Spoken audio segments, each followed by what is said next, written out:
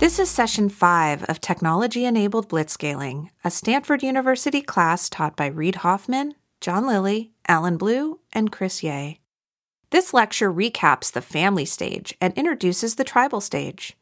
Alan Blue talks about the early days of LinkedIn, and John Lilly talks about the early days of Mozilla. This podcast has been produced by Greylock Partners. For more podcasts, class notes, slides, and videos, please visit greylock.com. Okay, good. So thanks. Third week. So the first couple weeks, no surprise. I think a lot of people knew the material. We intentionally went and found 3 investors that we thought were important and impressive and we respect a lot, Anne and Michael and Sam, to give different perspectives on how they think about the work, how they think about startups. And I think a lot of the feedback we got was you can see a lot of the themes that we're saying, some of the repetition, and people wanted more and more specificity. So today you're going to get a ton of specificity. We're going to talk a lot about Mozilla, which is a story that I know really well, and I'll explain in great detail why it's important in this new phase, the OS2 sort of 15 to 150 person stage. And I'd like it to be as interactive as possible. So you're not going to find a person who knows it quite a lot much better than I do. And so lots of questions would be good. And then, so we'll do a little recap. We'll do a little intro to OS2. We'll do a lot of Mozilla. And then Alan's going to have a lot of specifics around scaling and resourcing. And one of the things you're going to find is that there's abstract comments that are actually abstract. There are specific comments that sound abstract, and then there's specific concepts that don't generalize that well. And so we're going to talk about a lot, and the trick will be we're going to go into a lot of specificity and generalizing out from that. That'll be the key. But I think you'll find that, especially now as you move from investors to operators, things are going to start moving more and more quickly and more specifically. And then we'll prep for Thursday. That's it. So let's make this as interactive as we can. So what themes do people feel like were very, very common across Sam, Anne, and Michael in the last couple of weeks? Move fast. Move fast, and specifically make decisions quickly, right? What else? Relentless and realistic user focus. User focus, right. So making sure that you build something people care about. Fire fast, too. Make sure you're managing your personnel well. Fire fast. Fire fast. That's interesting. Was that a theme that was common? I don't remember. Sam did. Yeah, Michael maybe did too. Yep. Mm-hmm. So fire fast, fire quickly. Other themes that were common? Don't start a company that's bursting out of you. Yeah, don't start a company that's just bursting out of you. I think you each got a different flavor of that specific comment. Other things that were common? Don't do it alone. Don't do it alone. Unless that's the deal. Yeah, unless you are alone. Yeah. Yep, that's a good comment. Yep. Forever alone. The authenticity of the founding story. Yeah, authenticity of the founding story. That's interesting. I guess that did come up, certainly with Michael. Less so with Anne and Sam, right? Other things that were...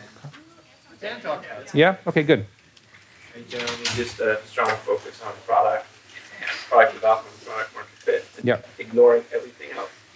Yeah, what to ignore is a key. I think everybody who's gone through this journey realizes that you're trying to pile about 40 pounds of work into about a 3-pound bag, and so figuring out which 3 pounds to take with you is key. So let's go forward. So here's the ones that. Oh yeah. So what was most divergent across the 3 of them? Yeah, diversity and how much diversity matters, I think, is a key. I think actually it's a pretty controversial topic everywhere. I think people don't have a good sense of what the real benefits and costs of diversity are so early. What else was divergent? Mm-hmm.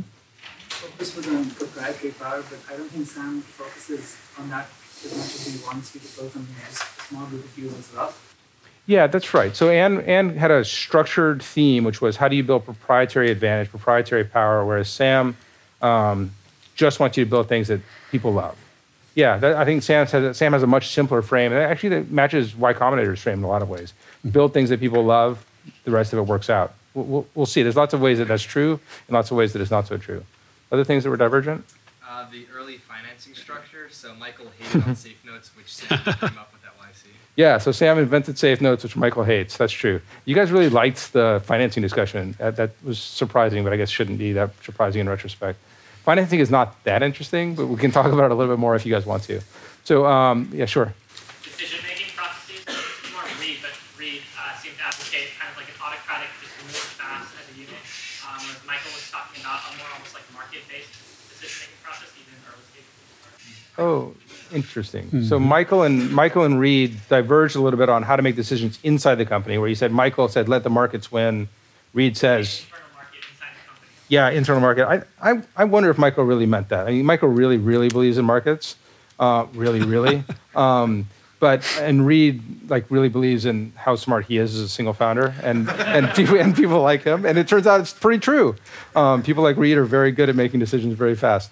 So that's an interesting difference. Other divergences? All right, let's move forward then. Sure. Oops. All right. So let's see. We talked a lot about a bunch of things in this sort of OS1 phase, which is this small phase. But things are about to move more quickly. Just to remind you where we are, we had 5 phases we're going to be talking about during the quarter. So we talked about the OS1 phase quite a bit. We're going to do basically 2 weeks on each of these, and we're changing our focus right now to what makes OS2, organizational scale 2, what it is. Those numbers, again, are just ballparks. They're just like ways in which you can sort of identify kind of roughly where somebody actually is. But I think one of the things which really changes is what you're focusing on. So when we talked about OS1, this is basically what we were talking about. So got to identify a non-obvious market opportunity where you have a unique advantage or approach, right? So remember when Anne went through her types of power in an organization, she talked about proprietary power. In a lot of ways, this unique advantage or unique market is a great example of proprietary power. And it's actually a big component. This is essentially proprietary power. And the second one is product power, that ability to build customer fit between the product and the market. Just as an example, just to remind people sort of where we are, if you're talking about LinkedIn in this, what we're talking about was we had a market. It was basically, we thought it was every professional. Every professional will be doing search on a regular basis. Our unique approach was to build a social network in order to build up a huge search space in order to allow people to do it.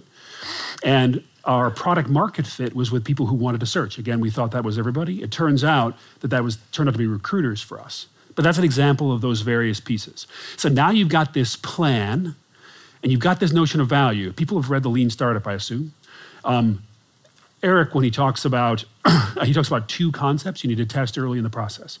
The first one is a value hypothesis.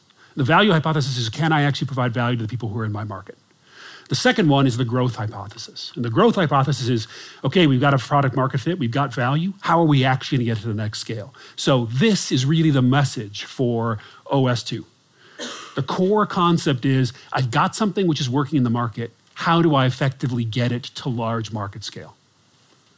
So pretty much everything we're going to be talking about when we talk about OS2 scale companies is how you go from a great idea with good product market fit, but in a limited space, getting out to extremely broad growth and basically delivering that value to everybody. There are 3 parts of basically what you need to do. So the first one is you need to create a plan for growth. You need to execute it, learn from it, rethink it, and build market share. So there's a lot of information about this. Eric talks about it in his book. We're going to be talking about it today, specifically about how Mozilla grew. The second thing is you need to adjust your product market fit as you go along because you're going to learn things about it. One thing which is crazy about all this stuff is that everything you think you know about your plan and everything you think you know about your product market fit is up for debate. So you're going to learn that, and the importance of being able to learn effectively from the situation and react to it quickly is truly essential. The third thing you have to worry about is you have to worry about competition. Because you're now in a position where you actually probably have other startups who know who you are and know what you're working on and find the space you're in actually interesting. The question is, how do you actually make sure that you get to market share before they're able to get to market share? And I know this is a big component of what we're actually talking about today with Mozilla. The key component of this is being able to move really, really quickly. Okay, so this is the basic goal for OS2 and what you actually need to achieve. How do you do it? Well, you kind of have to become the tribe.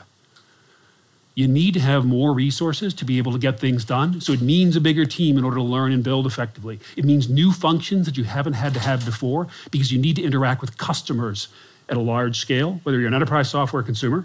Go ahead. This is on the previous slide. I was just curious, with the competition stuff, are there certain things that early competitors to LinkedIn that you in hindsight, realize that they did wrong specifically? Or? So we can talk about. So we had exactly the situation. So the question was. Repeat the question. So were there early competitors to LinkedIn? Basically, people who we saw, who we think and why did they mess up? So yes, the answer is yes. There were a bunch. When we launched LinkedIn, within 2 or 3 months, there were 3 other competitive products, all of which were heading for the same space, which entered the market during that time. Were they all kind of like tier 1 backed as well? They were all tier 1. They were all tiny little companies that were trying to build product market fit. They never scaled. None of them scaled fast enough. And none of them scaled fast enough. It's a race to scale. It's a race to scale. And the reason that it actually worked out for us and it didn't work out for them is because we took this very seriously. This idea that you have to grow in order to generate value. They moved very quickly to advanced features, or they moved very quickly to how do I monetize this without actually locking in the market share necessary to make the thing successful. So they were trying to build features on top of it and try to sell the product before they actually had effective value to sell. And that meant we got to continue to concentrate on growth, which is how we were able to exit the OS2 phase. Did they all do that? And move on. They actually did different stuff a little bit. So 2 of them did that. One of them had an approach which simply didn't work. And there was a 4th one which basically had, actually 2 of them had approaches that didn't work. One of them thought the entire social graph lived inside the enterprise. It's called Visible Path. And basically, its whole idea was mine people's email to discover what those connections are and auto-generate your group. You auto-generate your social graph. The problem was that in order to do that, they had to get inside each company and inside each email service to be able to actually make it happen. So it was too slow. The other one was called Spoke. And Spoke was entirely focused on one vertical and not a diverse network. It was only for salespeople. So basically, no one else wanted to be part of it. So they couldn't effectively grow. They had built something into their approach which prevented them from growing. But another piece that I think people don't talk about a lot here is that it's a little confusing figuring out who your competition is. Do you want to step? I don't know if I can see. Yeah, sorry. So I remember in 2007, I was with Reed talking about his growth, and he was really, really thinking about how to grow faster at LinkedIn because they clearly left Spoke and those guys behind at that point. But Facebook was what he was thinking about a lot. He's like, why aren't we growing? I don't even remember. In 2007, we had about 3.5 million. Yeah, so 4 million. So he's looking at Facebook. He's like, well, Facebook's growth is much, much faster. Do we need to get on a trajectory there? Do we need to go to college? That kind of stuff. And Facebook looked like a clear competitor, which in hindsight was not right. Facebook isn't really competitive. It's separate. Quasi-competitive. Yep. Yeah. Along those same lines, I think we talk a lot about product market fit. Like Sam said, build something that users want. Yep. But how do you address market choice being really more of a choice that you're making about who are my competitors? Is Spoke a competitor, or do we just not care about that? So the question is, you sometimes choose your market and you choose your competitors at some level, but the truth is you don't really do that so much as your customers do. But yeah. Well, and so this actually goes back to the very first idea up here.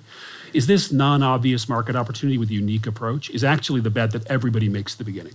You have a market you're actually trying to reach. You have a unique way to do it. The question is your way going to be more successful than this way over here? You are, in fact, choosing the competitors and basically defining the competitive space when you pick your approach. For LinkedIn, it was build a social network in order to build a huge search space, right.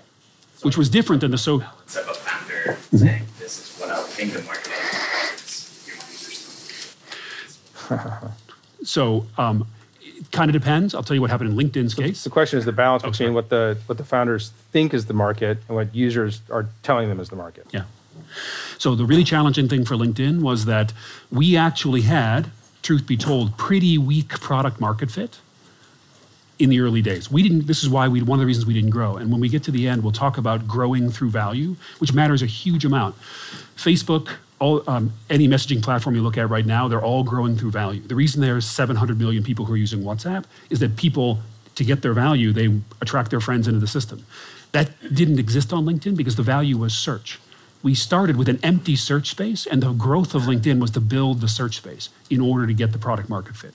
So in some ways, we didn't have a feedback loop, which is telling us what the value was, except saying there's no one here who I want to find. And so that's what we basically paid attention to, is we trusted our original approach, but all we could do is we could just move forward and say, we're going to get the value someday. Yeah. So there are some people, like Sam Altman, who says, find a very small group of users. It's better to have a small group of users who love your product and whatever, right? Yep. So I guess like when you started building LinkedIn, Yep. You said you really didn't have great product market fit from the very beginning. It sounds like your strategy. We had potential product market fit. Right. Yeah, because we had identified, for instance, recruiters are a great example. Recruiters absolutely loved the concept of the product, but the problem is when they went in and searched, the search space was too small. But the product market fit was actually there, but only with specific people who could envision what it would be like when we had a ton of people in the network. So did you guys focus on the growth aspects? Exactly. When you weren't necessarily sure whether or not the product market fit is there? Yes. And if that's the case, I guess like, in what cases, in what instances does that actually make sense? Does it make sense? Some people say. In what cases so the question is, in what cases does it make sense to focus on growth rather than focusing on product market fit? I think that the LinkedIn case was actually a fairly unique one. But I don't know, John, you can talk to more examples that are actually out there. Get the product right. Get the product right. Because we're focusing on growth before you get the product right is an excellent way to piss away a ton of money. And the only reason you just keep pouring it in and people just don't use it. And that's probably gotten more and more and more acute as the number of startups has exploded. So how did LinkedIn work? And the only reason we did it is because we knew that we had to get to growth before we could get to product value. And they found their super users. So LinkedIn found. And we'll talk about that a little bit. Yeah. So we'll wait. We'll hold this and we'll come back to it. So 3 things you need to do. Becoming a tribe requires you to bring on new capabilities and new services, which means expanding the group. Certain kinds of investments in technology. Business operations, basically now that you've got between 10 and 50 people in the company, you need to have an office, you need to have keys, and so people can get into the damn office. The reason this is important is that basically you're kind of setting up 2 teams. So you have team 1, which is basically the team which is working on the scale and the growth. Then you got team 2, which is defending team 1. Team 2 is there to make sure the founders and the engineers don't get distracted by having to deal with things like ordering food in on a regular basis.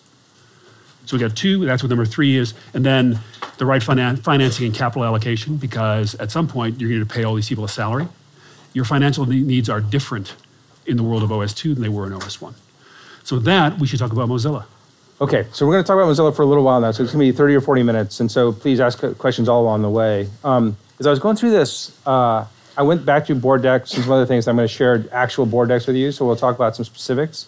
But what I realized is that the world is so different in 2015 than in 2004 when Firefox launched that I need to explain it a little bit. So we're just going to talk about the period from 2005 to 2008. There's other interesting stuff on both sides of that, but this is the period we'll talk about. So here's some context. So 2004, and nobody's going to remember this. So instead of Macs out there, actually most people didn't have laptops in class so much in 2004, but a few did. But they were all Windows, and IE was something like 95% market share. And this is not an exaggeration, it's 95, 96% market share. And that's what that looks like. So not only did they have market share, they also had 100% dominant distribution, which is IE came bundled on your machine. So you got a machine, and you got a browser, and there was no app store, there was no nothing really. And so if you wanted something else, you had to make a decision. You had to say, I don't want this thing, I want another thing that's like it, and I'm going to go find it to get it, which sounds ridiculous in 2015, but that's where it was. And so most people, Microsoft included, said, well, the browser is done. Microsoft killed Netscape, Microsoft killed AOL, they launched IE, and in fact, Microsoft disbanded most of the IE team after this. They moved them on to something called Silverlight, which obviously was super important. I make that joke a lot, so it's kind of a cheap shot, but whatever. I like Microsoft better now than I used to, but it's like they had the mission accomplished banner. It's like, okay, we won the web, let's move from IE6, which we launched in 2001, and they moved off. They really didn't launch IE7 until something like 6 years later. That's an amazing, amazing thing. So by the end of 2004, Mozilla had built Firefox 1.0, and I guess I should mention some things about Mozilla. So this was an unlikely thing to matter. Most people had decided Mozilla didn't care by 2004 because Mozilla actually started in 1998 as part of Netscape, and this is like a pretty prehistory. So for me, this as I was putting this together, it all seems exactly like yesterday. I can see all these decision points. For all of you, it seems like prehistory from when you were kids or before you were born, maybe. No, probably not before you were born. Close. But so for Mozilla, this was this open source project inside Netscape, and the way that Mozilla started was a guy named Bob Lisbon, who was running the Netscape project. he was thinking about how to compete with Microsoft. And this is a really important lesson. He was up late one night, and he was worried that Netscape wasn't going to keep pace with Microsoft because Microsoft was hiring a ton of people and starting to spend more and more and more engineering resources. And so software used to have this thing called an about box, and the about box would list the engineers' names on it who worked on it. And so one night he went through all the Microsoft products that he competed with as Netscape GM, and he started counting each of the people's names. And he had 200 people working on products in Netscape, and he quit when he got to about 2,500 people he had counted at Microsoft. And so for him, he looks at it, it's like, they have more than 10 times the people we have in 1998. There's no way for us to compete symmetrically. And so we have to figure out how to do something different. And so from Bob, and this is well before my time at Mozilla, but from Bob, what I learned is this idea. It's like you have to compete asymmetrically in a market that exists. You cannot compete on the same field. And so like the war metaphor is you have to be more like the Americans, not the British, marching in lines. You have to be guerrillas. You have to, guerrillas, G-U-E-R, not G-O-R-I, but both are good. So anyway, so that was Bob. And they started this open source project. And the open source project of Mozilla, they really wandered around the wilderness for a long, long time. They had this thing called the Mozilla Suite, which was a browser and an HTML editor and an email client, because obviously you want all those things. Everybody who was browsing the web obviously needs an HTML editor. That was the thinking. I swear to God, this is what the world was like. You think I'm joking. But, and your email client was edited in HTML, whatever. So you play forward, and in 2003 and 2004, there was a split in the Mozilla project, and some people, Blake Ross and some others, what their insight was is that maybe what people wanted was not an HTML editor. Maybe they just wanted a fast browser. And that's when Firefox was born. And that was a very, very contentious debate. But by the end of 2004, November 2004, they came out with Firefox 1.0, and it was kind of a lightning bolt. There had been no new browsers really. Like the Opera guys this is the part where the Opera guys will start to complain. I'll talk about that in a second. But really no new important browsers for a number of years. And this is what it was. It was fast, pop-up blocking, tab browsing, and integrated search. And so the feature that most people came for was pop-up blocking. And if you guys anybody who was browsing the web in 2004, you'd browse for a few hours and you'd have 200 little windows pop up with ads back before content blockers. The sustainable feature is that people really love tab browsing. And Mozilla was really the browser that popularized tab browsing. This is the part where the Opera guys really scream, because they probably came up with it first. It's hard to tell. But the trigger was that IE was insecure. So because, as a consequence of IE not investing in their team, Internet Explorer not investing in their team, Microsoft, they had security holes. And so US CERT, a security part of the arm of the government, said you should not just use IE, you should have IE plus something. And so there was important product design happening, but there was a hot trigger that happened that enabled it to succeed. And so when they launched, so the key here though is the product is important, but not enough. So competing asymmetrically is the thing. So they launched in November of 2004, and naturally they launched an ad. This is the craziest thing, and it's this story. So Mozilla said, well, we're going to launch, we don't have any money, but we have a lot of community. We have a lot of people who work on this with us. It's an open source project. We have localizers in every country. So we're just going to do a fundraise. And this is one of the funny things about history is that anytime you have a weird idea that works, like within a few months, it becomes not a weird idea at all. It becomes the status quo. And so this was a Kickstarter campaign, essentially well before Kickstarter. And so that doesn't seem like a shocking development. This is a shocking development. So what Mozilla did is they ran a thing for 30 days and said, if you send us $10, we'll put your name in the New York Times. And so if you look at that, so that's what happened in the New York Times. So what they said is, we know people love Firefox, and it turns out they raised twice as much money as they needed, and so they had a second page, which was actually an ad you could actually read. But they shipped this in November, and it got so much attention, and a couple of things happened. Number one, everybody whose name was in it went and bought a New York Times and showed it to their mom and their dad and said, look, my name's in the New York Times. And then the second thing that happened is that we got a bunch of process stories written. And a process story is not about Firefox itself, but it's like, look what this crazy company is doing to get attention. So there were a lot of stories about us using this ad. And so there was just a big boom, and it resulted in 10 million downloads in the first month. So the key for us was that, and this is before I got there, but the key was that Mozilla was the community. It was the community. That's the asymmetric advantage. And so the way to take advantage of that is let people see themselves in Mozilla and help them help. Give them tools so they could help, so they could proselytize, so they could evangelize. And what happened as a result is that people felt ownership because they say, my $10, I sent it in, my name is in the paper, now I want to go put Mozilla, I want to put Firefox on my library computers and my school computers, and that's literally how it spread and became a little bit of a movement. And a lot of the language that early Mozilla used and a lot of the techniques they used were derived from a lot of the things that political campaigns do, grassroots campaigns. And again, this was off the core insight that was the community was everything for Mozilla. Was Chris doing the similar stuff from the grassroots campaigns by design, or that was? Yeah. So Chris's question was doing stuff similar as political campaigns and grassroots campaigns by design, or was it accidental? They looked at the Howard Dean campaign, which again nobody's going to exactly remember, but the Howard Dean campaign was special because it was one of the first campaigns that raised money in $10, $50, $100 increments.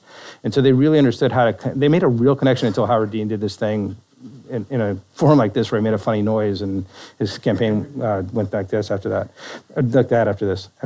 But yeah, it was very intentional. And then later, the Obama for America campaign in 2008 took a lot of cues from both the growth of Facebook and the growth of Mozilla. And that informed a lot of how I think about technology spread now, which I think seems obvious, which is it looks like political and social spread as much as anything else. Sure. How and why did the initial community form? Yeah, well, so hang on a second. So the question was how and why did the initial community form to get to that point? So I'll get to that in just a second. So key, let people see inside. And this was successful. The launch worked. 10 million downloads in the first 30 days, which 10 million was a big number even then. Growth is super strong. The financials are super strong because of another thing that happened, which is the product. What the Mozilla folks realized very early is that search was becoming a first-class way to access the web. It used to be just a URL bar where you type the long URL. And what they realized is that more and more people were typing just words into search. And this is early. This is a time before it was obvious that Google was going to win. It was Google and Yahoo were the two, and I'll talk about that in just a second. And they built Google and Yahoo and search into the search box. So Mozilla was the first browser, I think, to have a search box in the top right. And we worked the deal with Google to be able to pay for ads and clicks, basically. And so as a result, the financials were strong, very, very clear product market fit, and only 15 people in the organization. There was many, many more people outside the organization because it had been a long period of buildup where you had probably hundreds of people contributing source code outside the organization. You had dozens of localizers localizing into French and Italian and German and Polish. And then really it was just, and then lots and lots of people took ownership by a campaign called Spread Firefox, which I'll show you, which was, if you want to make this thing work, you all should help us spread it. Sure. Yeah.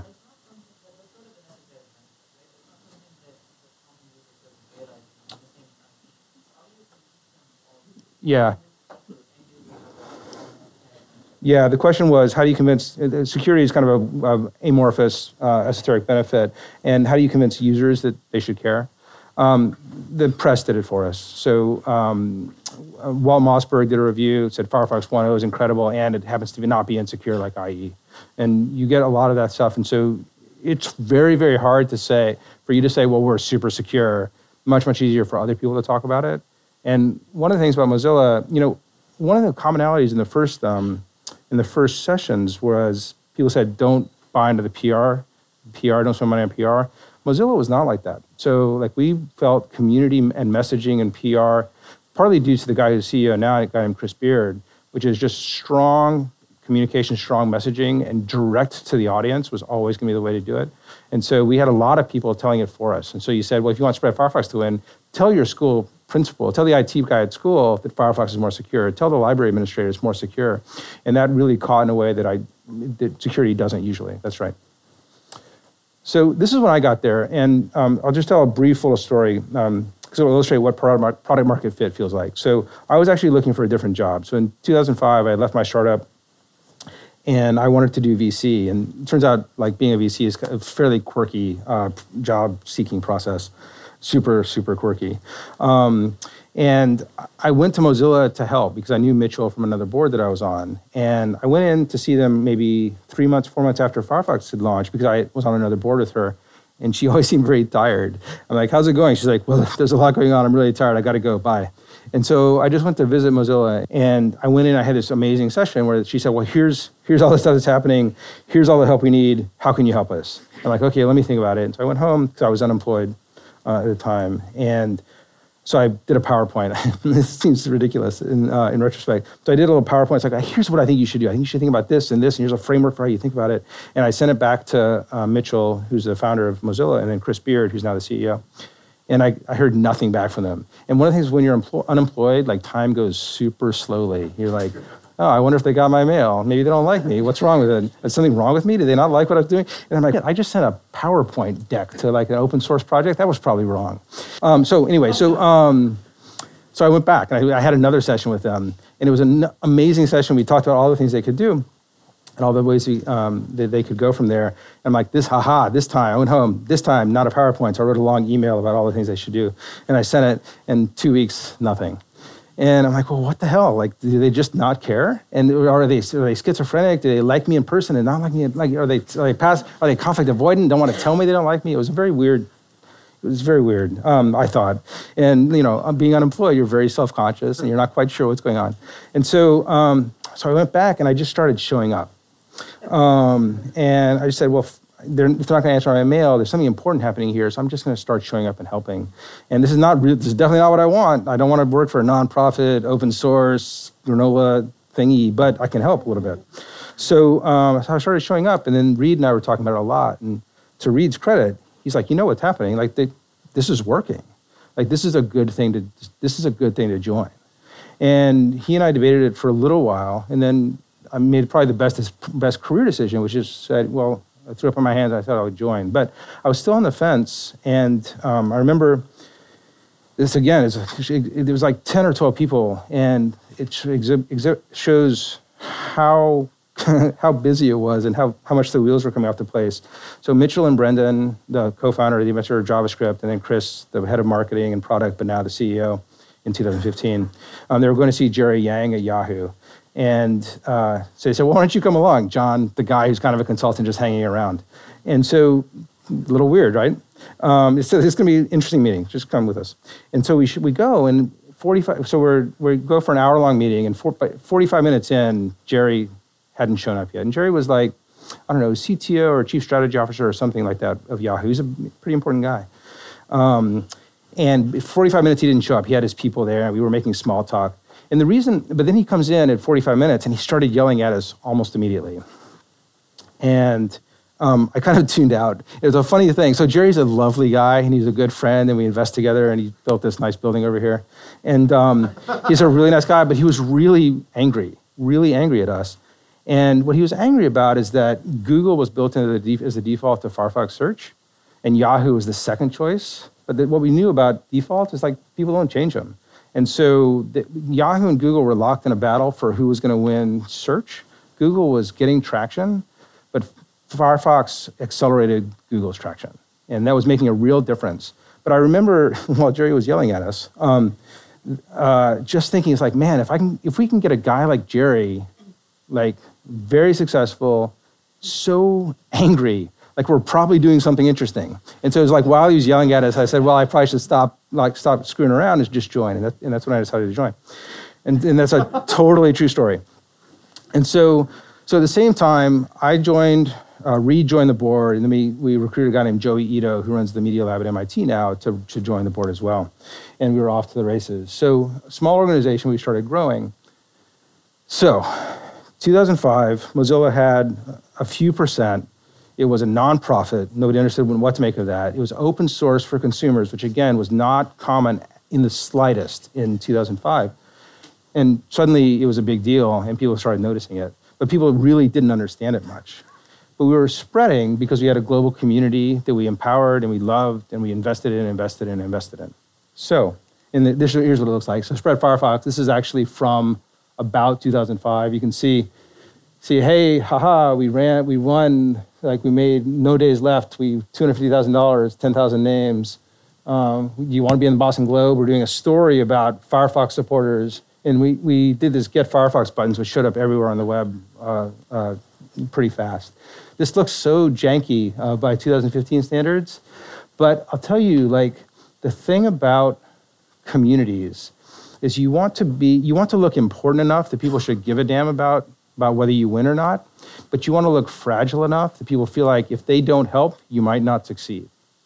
And so in the analogy that I'll use is in 2008 when the election was happening, I remember, so I was CEO of Mozilla, I guess. Yeah, I was CEO of Mozilla, and I went and did phone bank calls for Obama. I called a bunch of people in Western Pennsylvania that were interesting. No offense, just they were interesting to talk to. But I went because I'm like, man, I really want that guy to be our president, and he might not win if I don't go make calls today. And that's a bizarre thing to think, right? But that's the essence of community, and that's the essence of getting involved. Because if I felt like it was stronger and didn't need me, well, I had plenty of other stuff to do. Mm-hmm. Yeah, so I'll talk about the community of Mozilla in a little bit, but it's everywhere. So there were open source contributors, there were localizers into different languages, there were people who were installers and doing customer support it was everywhere. It really felt much like a political movement. So everything you can think of was really community. And this was still an organization that probably had 15 people on the payroll. Okay? So here are some critical decisions that we made. And this is the crux of it. So we decided, I was employee number 15 or so, and Mitchell and I decided that hiring and getting great talent was key. So what that means is we had to figure out how to pay people, we had a pretty good relationship with Google, so that was working. And we decided to pay people pretty well, but we never wanted to win on salary. And so that's explicit because we were happy to lose people who wanted more salary. So if we had a conversation where people said, man, so in 2005, it was like us and Facebook was growing and Google was growing. And if people came in and said, gosh, I'd really like to work for you, but Google's offering me $10,000 more a year, the answer was always go to Google. And we didn't care, it was fun. So this is a different environment. So 2015, I think the guidance you'll get mostly is you shouldn't lose people over $10,000. And so it's not apples to apples advice. For us, what it was our North Star about whether people wanted to be there or not. And so if people wanted to be there for comp, then we didn't want them. If people wanted to be there because of the mission around opening the web, and they were willing to be, comped well, but not perfectly, we were happy to have them. So that was part of it. The second thing, and as a result, we brought on some people who are unbelievable. The first person I went out and got is a guy named Mike Schrepfer, who's the CTO at Facebook now. Dan Portillo, who runs talent for us at Mozilla, was our first recruiter. Brett Record, who runs talent at Sequoia, was our second recruiter. It's just such a list. Once you decide to go get talent and you decide to go get people who are wired a little funny and want mission over just comp, life got better. Sure. Would you say that you wouldn't advise people to do that today? Yeah. So the question is whether I would advise people to do that today. I think that you should figure out what you care about and what your North Star is on people and hiring, and figure out what that test is and be true to it. So, there's startups that I'm involved with that we pay way higher than I would really be comfortable with. On the other hand, I would be less comfortable if we lost the people they were trying to hire. There's a search company that I'm involved with, for example, where we just pay over the top because that's how you get great search people.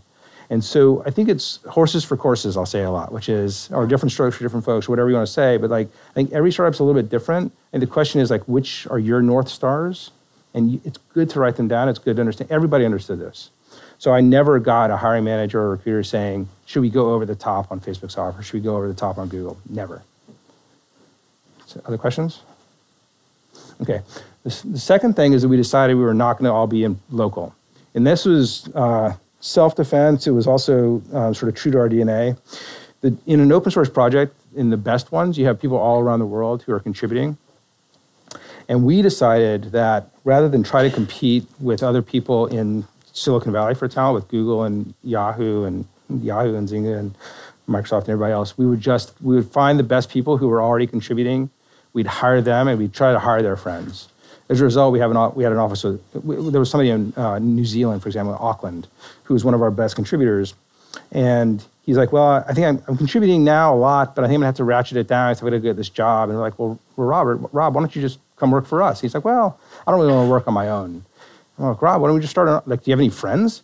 And he's like, I've got a ton of friends, and they're all PhDs in computer science. I'm like, Rob, why don't we start an office? And so as a result, we have this office in New Zealand, in Auckland. And we have an office in Berlin, an office in Paris, an office in London, and one in Tokyo. And our point of view was our hiring strategies, we were going to find the best people who were motivated, not by money, but by the community and by the mission. We were going to figure out where they were in the world and how they wanted to live their lives, and we were just going to live that way. And so as a result, we got this big distributed company. It wasn't a philosophy that I love distributed companies, because I don't. I mean, there are other people who really do, like Matt Mullenweg from Automatic really loves distributed companies. I don't love them. I think they're a humongous pain in the ass. For us, it was how to take our challenge and turn it into an advantage. We ended up with a lot of people in a lot of places. I learned a lot about employment law, which is super boring. And then always treat communities insiders. So, lots of times we would let people speak to the press on behalf of us who didn't work for Mozilla. They could have business cards, a lot of this stuff. And it's because we were trying to get as many people owning the project, owning success as possible. Because again, we needed to compete asymmetrically with Microsoft. So the question was, how do we compete? How do we get assets in a way that they can't do? And the funny thing is, they just didn't even recognize it. For us, when Microsoft is this big software company and they see this weird political movement full of people in Poland and Germany and they're like, what the hell is that? And it just didn't look at all what they thought a challenge would look like, which meant that they didn't really pay attention until too late. But mostly, the community was what built Mozilla in the first place. It's why Mitchell and Brendan committed to being a nonprofit. They wanted to say to the community, we'll never take advantage of you. We'll always pour money back in. Sure.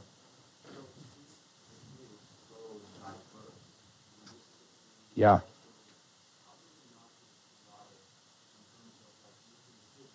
Wow, what makes you think it didn't get chaotic? So I've got a different presentation. So this question is the community was so diverse. How did you keep it from getting chaotic? And I'll tell you, it was motherfucking chaotic. It was. There's no way to put this gently. To most humans that have ever worked in companies, walking into Mozilla, they're like, "What the hell is happening?" Because so many people are going in so many different directions, and we could talk about that for hours and hours and hours. But again, what you do is you figure out what's the DNA of the place and what is our superpower, and you figure out how to feed that. And language turned out was okay. Everybody had to speak English. Everybody was living on Bugzilla, which is Mozilla's not amazing bug tracking system, but it was one of the first of its kind. And then we had a lot of beers together, and we flew people in the same place a lot. One of the things that over time is that I had a travel policy, which was anytime anybody wanted to get a group together, they could, in whatever city they wanted to do it. And it could do it in Toronto or Australia or Sydney or Tokyo or wherever. And my promise is that I would yell if people were spending too much money. And they never spent too much money. Everybody's very responsible. But I said, look, if you need to spend time with your group, do it. Don't ask anybody, just do it. And so we just did a lot like that. This is a theme. Ignore everything else. Every 6 months, people said to me, man, Boeing would totally adopt Firefox if we just built these horrible features into it. And we, and then 6 months later, it'd be Fidelity would do this thing, and it'd be amazing. And our center of gravity was we need to build software that humans give a damn about.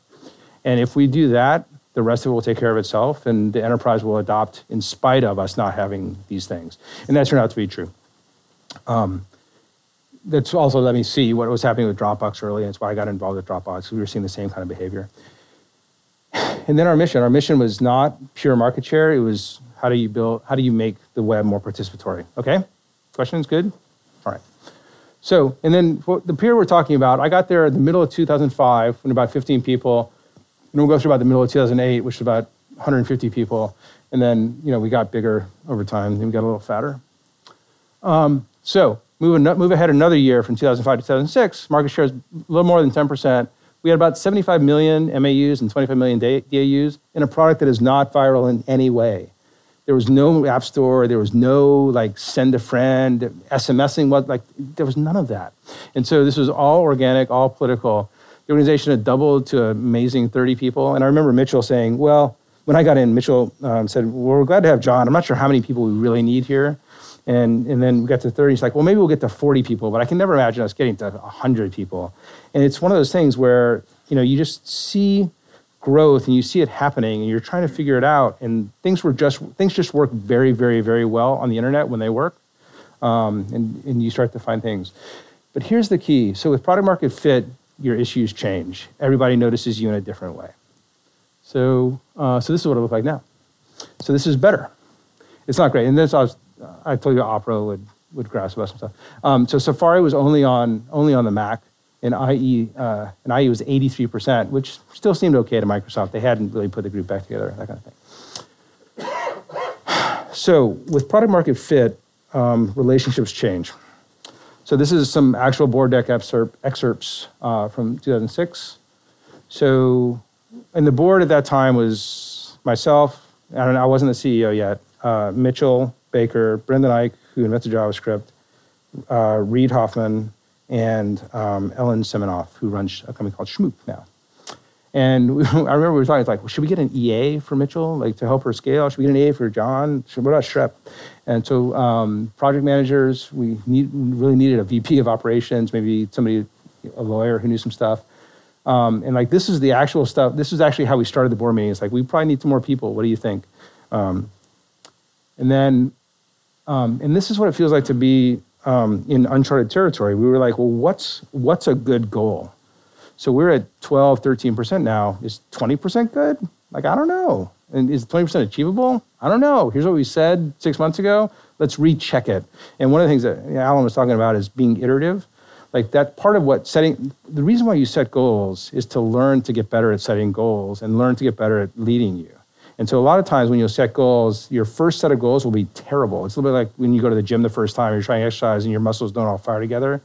And so you're trying to teach yourself and your organization how to make commitments and live up to them over time. And so you get better at setting goals over time too.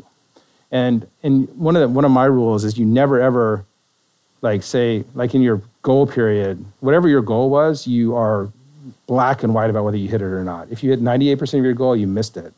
Now you could interpret it over time, but you had to be very, very clear about what the goal was when you started, what modifications you made to the goal, and whether you hit it or not. Live there, sure. What's the messaging like for the team when they know that you're setting goals sort of without knowing whether the goal is right, and you miss it, and you're sort of like, how do you explain the broader process? Yeah. So the question is, how do you motivate the team? How do you help them understand goals? How do you explain to them what's happening? And my deal, and how do you help them? How do you figure out how to feel like when they miss a goal? Over time, you get better at this. For me, it was repetition and talking and just being very, very open. So we had weeklies every week. On Monday, we all had lunch together, and I got up and talked every Monday for years. Every quarter, we would talk about goals and what we hit and what we didn't hit.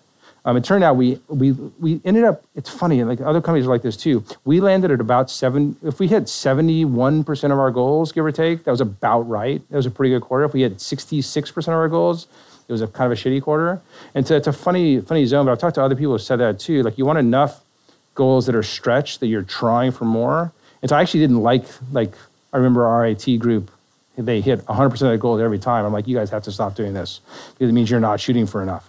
So you're not stretching enough. So for us, we just talked it out a lot. We talked a lot about, I was very open with board decks. I was very open about what we talked to with Reid and Ellen about. And I said, here's what we're doing. And then the other thing that became very clear over time is that market share is a lagging indicator of success. So on the internet, market share can keep going up even when your fundamentals are not great. And so the metaphor I use is we're trying to teach ourselves how to look around corners a little bit and be predictive of issues coming down the pike. Okay? Right, so we were trying to figure that out. Oh, and I was honest about goals. I'm like, look, nobody's ever done this before. There's never been an open source 20-person organization that's attacked Microsoft. Seems like it's going okay. Here's where we could probably do a little better.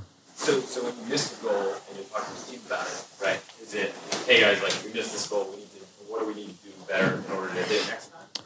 No. So, I mean, when you get to this stage, you're starting to manage through pretty good managers. And so I was COO, but I had 2 or 3 or 4 excellent VPs. So Mike Schreffer, you're never going to find a better VP of engineering. Chris Beer, you're never going to find a better VP of marketing.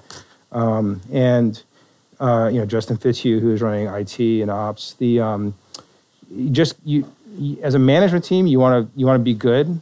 As sub teams, you want to be good, and you want to be open and transparent. So you start to do a lot of things in the organization to encourage people to be self-aware and aspirational and honest. It helped that, like, we were winning.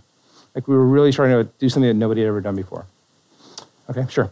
Can you give a little bit of context? I don't want to have you spend too much time on this, but why would you guys monetize an open source project in this phenomenal big way? Why could we monetize an open source project? Yeah, like, why wasn't there an alternative like Chrome or whatever, the Firefox that didn't pay you? There's a project called KHTML, which became WebKit, that Apple was investing in. So we'll talk about that in a second. But like, just the fact that was another open source browser doesn't really have an impact on whether we were able to make money or not. We got users. We had tens of millions of users who used the product. They searched in the product. They clicked on ads. And so if that happens, the economic engine all runs, irrespective of what anybody else does. Okay? Sure. It's interesting to me that an organization with 10 employees roughly. Well, we're probably like 30 or 40 now. Earlier, Yeah. But stepping back, 10 employees, 2 co-founders would bring in a COO. They didn't, so they brought me in. So Andrew said it's weird that they brought a COO in, and they didn't. They just brought me because I was hanging around, as I mentioned. I was hanging around that I could help, and we just got along. And so I came in with a title that was goofy. I had just come off being a founder of my own company, and my title was Vice President of Business Operations Vice President of Business Development and Operations, which, who knows what that means, because it doesn't mean anything. And so nobody really knew what to make of that. I just started showing up. Like, I think a lot of startups is just showing up and doing the work that needs to get done, whether it's moving desks or ordering food or making business deals or whatever it is. So I just started showing up, and we started building a company. What does that mean? You just literally just show up, sit down at a desk? So did I literally just show up and sit down at a desk? Yeah, I mean, kind of. I said, hey, Mitchell, is it okay if I come by? It was okay. Sure. One step deeper on that, you talked a lot about mission and hiring, like why people want to work there. Can you give us 2 minutes on that? Mission and hiring? Why I went there? Yeah, why? Because the web sucked. Sure. The web sucked in 2004, and they were going to fix it. All my developer friends started using Firefox. That's about when something called the predecessor for this when HTML mail came out. So right before Gmail, there was one that got bought by Oddpost. Oddpost came out by Ethan Diamond, Stanford guy, I think. And it's just that you could see it. You'd see that the web was dead and dying. And this doesn't feel ridiculous. This feels ridiculous to everybody, but it was just dead. The IE was really terrible. And my deal is I couldn't stop thinking about it. And so I couldn't stop thinking about the web and the impact, and my skills kind of matched with what the holes in the organization at the time. And so I went. But this is more interesting stuff, so let's move forward. So 13% market share, give or take, varies a bunch, but worldwide, about 25 million users. We weren't sure whether growth had slowed or not, and part of the thing is we didn't have any data systems that were working. And so one of the first things we did is we hired a guy named Ken Kovash, who worked for the Freakonomics guy, and we started building data systems so we could tell what the hell was going on. So, and then it turns out it hadn't slowed, but we didn't know that. So we put it in the board deck, and we're just trying to figure it out. And then it was clear that Firefox 1.0 that had been about 18 months before was diminishing. IE 7 and Safari on Windows was coming, which we thought was a big deal. Apple releasing a browser on Windows seemed like a big deal. And then maybe iTunes. It was, like I mentioned about not knowing your competitors, it's really hard to see. So this is actual board stuff, right? And they were trying to figure out where do we find more users. And so what happens is you get bigger, your numbers get bigger and bigger. You try to figure out where the hell can we find more users? And it becomes less interesting. Like once you have 100 million users, it's like, oh, I can only get 1 million users that way? That doesn't seem very interesting. And this becomes an innovator's dilemma problem. But the real thing is that I want to talk about is that when you find product market fit, people who were previously clearly your friends, you become frenemies, kind of, sort of. And so it becomes more complicated. To use Facebook terminology. So for us, Google was starting to think about this as we were starting to gain market. And Google's a huge ally. Sergey and Larry made Firefox possible economically. Eric Schmidt was very supportive. But they were trying to think, what they were realizing in 2005 is that the browser disintermediated them between their customer. The browser was in the way, and whoever controlled the last touch point to a user wins. So they were nervous about this. And so they felt like it was critical to their destiny, but critical but not in their own hands. They didn't like that we were kind of independent and didn't really care what they thought. That was a challenging part of the relationship. And they were not sure what was going to happen when IE7 came out. We knew WebKit and Safari and Windows were coming. We were wondering what was happening. And for them, anything more than IE and one other browser, they thought was going to fracture the market. So they started thinking about it more and more. So they started doing scenario planning, and we were kind of piecing this together. But for them, like if IE has 80% and Firefox has 20%, well, that's okay, but not great. If Apple has 20%, that seems bad for Google, even in 2005. If it's a split, then the web dies again because there's too much spread. And then they were hoping that we would start to use something called WebKit, which was Apple's version of open source technology, and we were using a thing called Gecko rendering engine. And so it just got complicated. So this is worrisome, and we more or less decided to stay the course and not. So we decided to keep our own technology, not move to the flavor of the day, because our mission was to have a diverse, heterogeneous web. We decided to invest in more and more localizations, and we decided it's like we need to not be pigeonholed as just a product. We need to keep being a movement and keep being a community. So those are like the three clear, crisp decisions that came out of that. And that manifests itself in this way. At the same time, this is how we were talking. What happens as you get bigger is your organizational complexity goes way up. And so I remember we had this meeting in 2007. I said, look, 2 years ago, we were 15 people. We had 15 million users. We had some money. We were working on Firefox 1, And then look at us now and like the big org charts. And org charts are awful and mostly necessary. But we just started getting really complicated and hard to figure out. So this is the preface for a reorg that I did. But then I said, look, here's where we were 2 years ago, and here's where we are now. And just to give people a sense of why it was feeling so dislocating and why people were feeling alienated and why people were feeling a little bit disconnected from mission. And so a lot of what the job of the chief is during this growth period is to help people feel connected to the company and connected to mission. And so this is another way we think about, as many people as were, we talk about one developer. Somebody asked about the community and where the community came from. One developer, maybe 90 people on the whole team. We had hundreds of people contributing the source code and the open source code. This was before GitHub. We had 1,000 contributors. We had 10,000 people who were downloading the alpha every night. And this was also new. Like most people weren't shipping software. So literally we would have interns come in. They would write code. It would get checked in. And like 10,000 people would be using it the next day, which is a little terrifying when I'm coding. But when we had millions and millions and millions of monthly users. So that's how we thought about it. And then, like I said, things that seem big aren't. When I wrote this blog post, Steve gave a keynote where I said, "This is the state of browsing now. This seems like this is bad, so we're going to make it more like that by launching Safari on Windows." And I'm like, "Whoa!" Like this is before everybody watched keynotes, Steve notes. But like I was watching it, I'm like, "Did he just say that?" And like this is one of my favorite things. Anyway, so. And it's just sort of, I used to work at Apple. I love Apple. I buy many of all their things. But they've never been very good at the web. And they certainly were not good at the web or understanding the web then. They thought Firefox was kind of this dirty, weird, commie, hippie thing. I'm not kidding. And so I wrote a thing about them and Firefox, and it got me on fake Steve Jobs, which is very exciting. Anyway, but it just turned out to matter at all, because who wants Safari on Windows? So until we launched Firefox 3, and what we did is we went back to our roots and we said we're gonna do a Guinness record for the most downloads in 24-hour period. But the pitch was be part of the movement, come in and be part of it. This is you. Again, we went back to how do you see yourself in this? How do you get your friends to do it? And so, we had people sign up. They said, "I pledge to download Firefox." There's Shrep right there. And then we had Firefox counters. This is like the first 3 or 4 days where we got 20 million downloads, which is a big number then.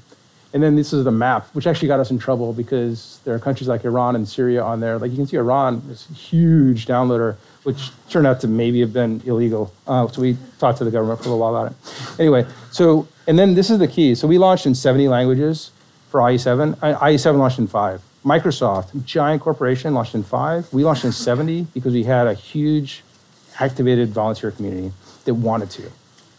We launched in Mongolian day of. And so this is what happened. The web was so much bigger in the 2000s than it had been in the 90s that IE came and dominated it, and Firefox was so much bigger. Like we all thought of Netscape as like this founding, like this shot from heaven, and this amazing start. But Mozilla Firefox had so many more users by the time we got to scale than Netscape ever had. And that's probably mostly because the market got bigger. So like, don't take it the wrong way. We'll see if Mark keeps retweeting my Chris's course notes after this. But then the gray is the rise of Chrome. So it worked, and we doubled down on community in many ways. Community is what sustained us. But the last thing I'll say about this is there were some things on the horizon. So in 2008, we were 150 people. I had just been named the CEO, give or take. And so the things we knew were coming we knew Chrome was coming. We knew that Google had decided in the interim that they had to take control of their own fate. And to their credit, they did it in a very transparent way with us, in a very collaborative way. So there were no surprises. It's a little scary to compete with Google, but it was a good collaborative thing. And then Farmville, I swear to God, and I told Mark Pincus this the other day, in Firefox, we made one mistake on our technology investment, which was we had extension mechanism if you wrote an extension, it could do anything into the code of Firefox, which meant that a lot of people wrote extensions that were bad and would cause Firefox to eat a lot of memory, that would leak memory. And we couldn't test them because we didn't have them. And so in our tests, Firefox was performing well and not leaking memory. But in many user environments, it was performing badly. And so we had this problem with a user problem that we couldn't see. And a lot of it was Flash. And then Flash's interactions with extensions really screwed us up. And Farmville went from 0 to 70 million users in a year. It was a Zynga game that Mark made. And it really highlighted what a crashy browser Firefox was. And so this cultural movement that went up like this really shot Firefox, and it really caused us issues.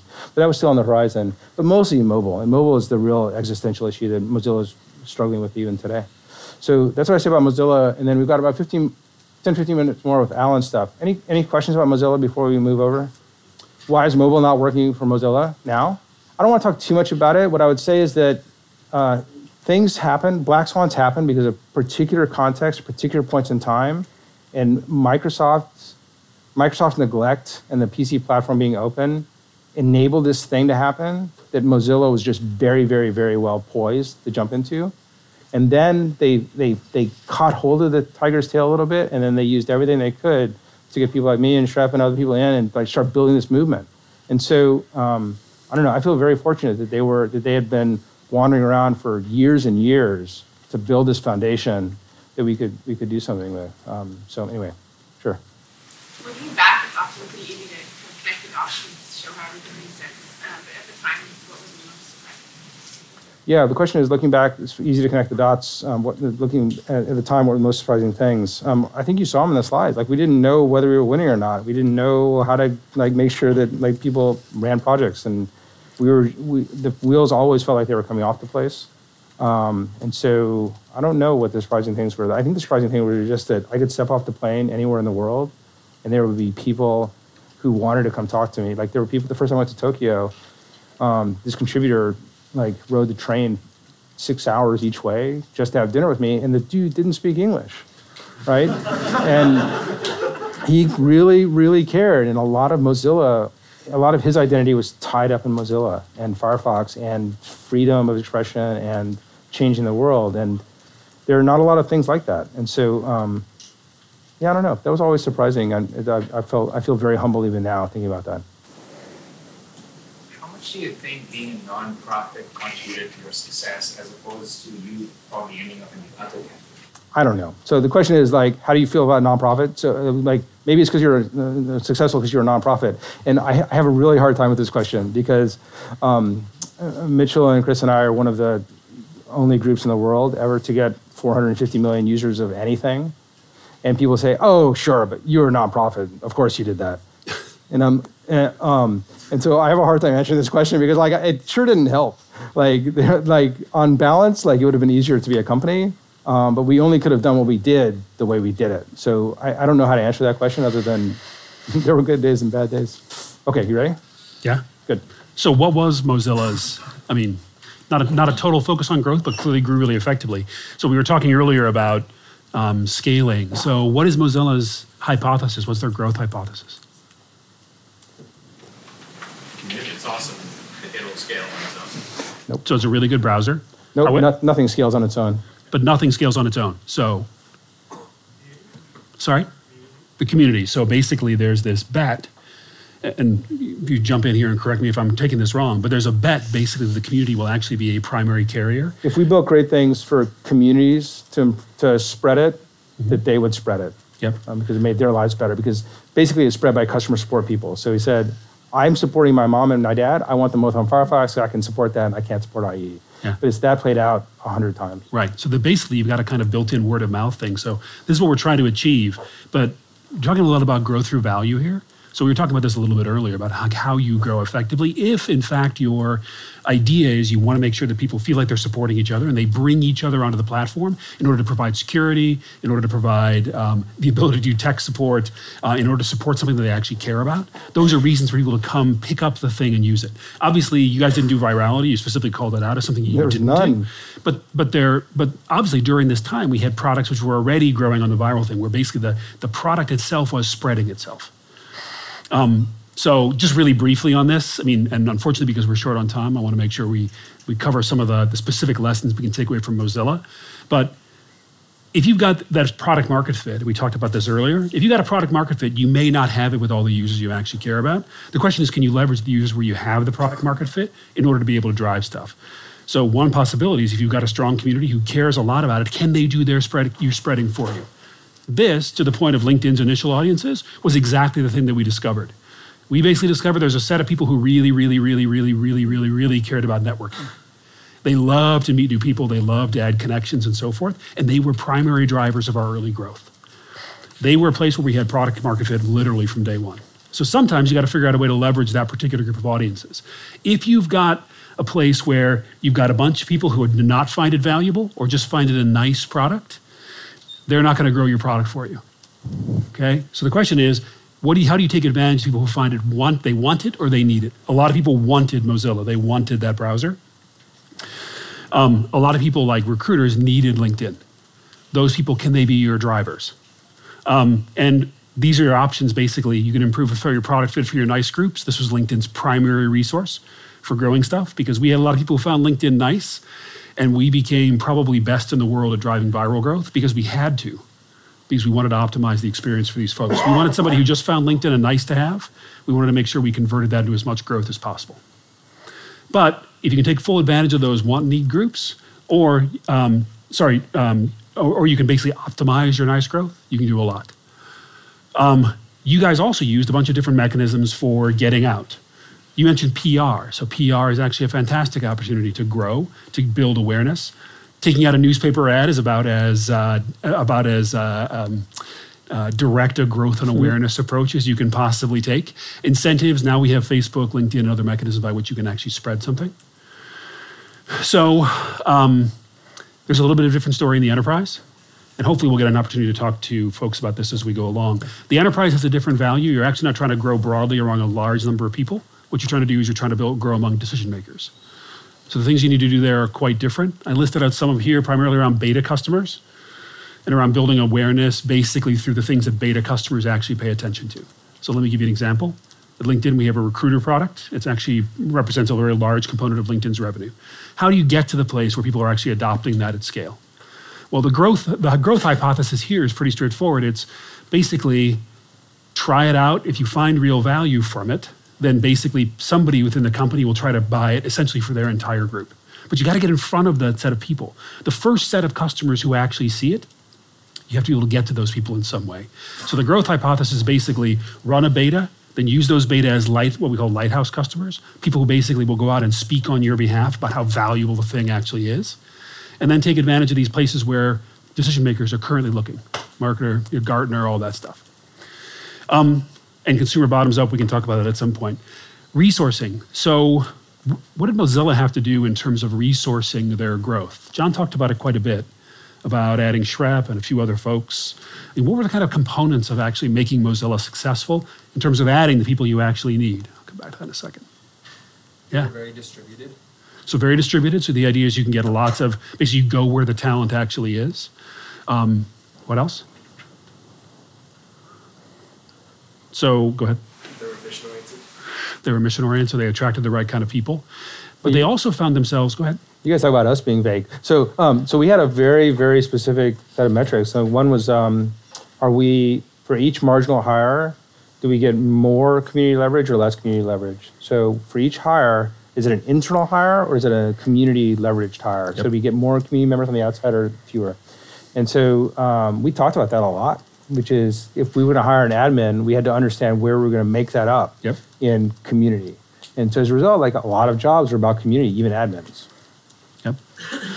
And I think it's a great point. So if you break your hiring and your resource down into these two groups, like hiring people who can directly drive scaling, then picking people who basically will be able to extend the community and be able to take on more resources is a key component of doing that. But you also had to pull on a few people who were basically about scaling people internally, right? Which is basically about protecting that group of people. I'm not going to go through the rest of these things just in time because we do want to talk about next week. We'll share the other slides. You want to show what the headlines are? Oh yeah. So development technology, learning systems, and then just basically a pattern of recruiting. OS2 is basically the very first time when you actually have to put recruiting functions in place because you need to be able to build outside your network. Yeah, a lot of this stuff comes from, is related to the book that Reed and Chris are writing, and so which we'll share out in the Dropbox. So we'll share out a draft of that. Please keep it to yourselves. Don't spread it around. It's very, very early copy, but you'll get a sense of this framework from the book. All right, this is what's next. Right, so the next 2 weeks, we're talking about OS2. So on Thursday, a very special person is coming named Jennifer Palka, who started a thing called Code for America, and you'll see a bunch of, it's another nonprofit. It's the only nonprofit of the course other than Mozilla. I'm on her board. Tim O'Reilly's on her board. I'm leaving to have dinner with them right now. And it's about how do you start movements and how do you get projection of outcomes that's bigger than just the people inside. So they're about maybe 60 or 70 people now, so she's going through this phase. After that, Miriam Nafisi from Minted, which is much, much bigger than you would think. And then Shashir Mehrotra, who's working on a new project that is super secret. We'll see what he says about it. And then he formerly ran product at YouTube. I think he will probably talk mostly about people and recruiting and how you build a really robust culture. Oh, I had a slide about, that's what Jen looks like, yeah. She was also a deputy CTO for the White House recently too, so she's a killer. Yep. So 3 minutes left. Any questions or comments? For LinkedIn, after you saturated the early adopters, what was the trigger for the late So it changed. So the question is like, after we got to the early adopters, how did LinkedIn continue to grow? So the idea is that because viral spread is built into LinkedIn, basically everybody who comes in who wants to find value of it ends up bringing additional folks in. A lot of those people are well outside the early adopting class. So for the longest time, we basically had, at the very beginning, we had people joining cold and inviting their networks. Then we had everybody inviting each other. And then as we actually distributed our value more, now we have more cold people coming and joining because they're coming for a very specific value. So in the early days, it was, I want a network. Then it was, oh, this is pretty cool. I can use it to recruit. Awesome. I want to do that, or I want to get a job. Then the third part was, I'm beginning to find this on Google. I'm beginning to hear about it in the press. I'm actually going to get a job through it, so I'm going to sign up cold to do it. Was that something that you planned on from the beginning, or was it something you The only part we planned on from the beginning was the viral spread, which came from that early group. The part we didn't plan on was the amazing product market fit with that set of early adopters, which was a surprise, a good one too, and a necessary one. Right, yeah. I believe you said you focused on the nice users at one point. Yeah. And used that leverage. What did you see from the nice users that told you could do something with them rather than just focus on the wants and people who loved it?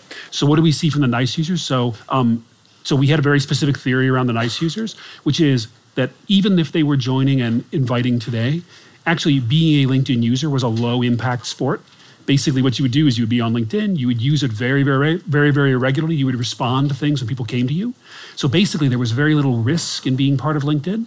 But then value started coming to you down the line. And every time you received value from the system, you woke up and became part of the active network.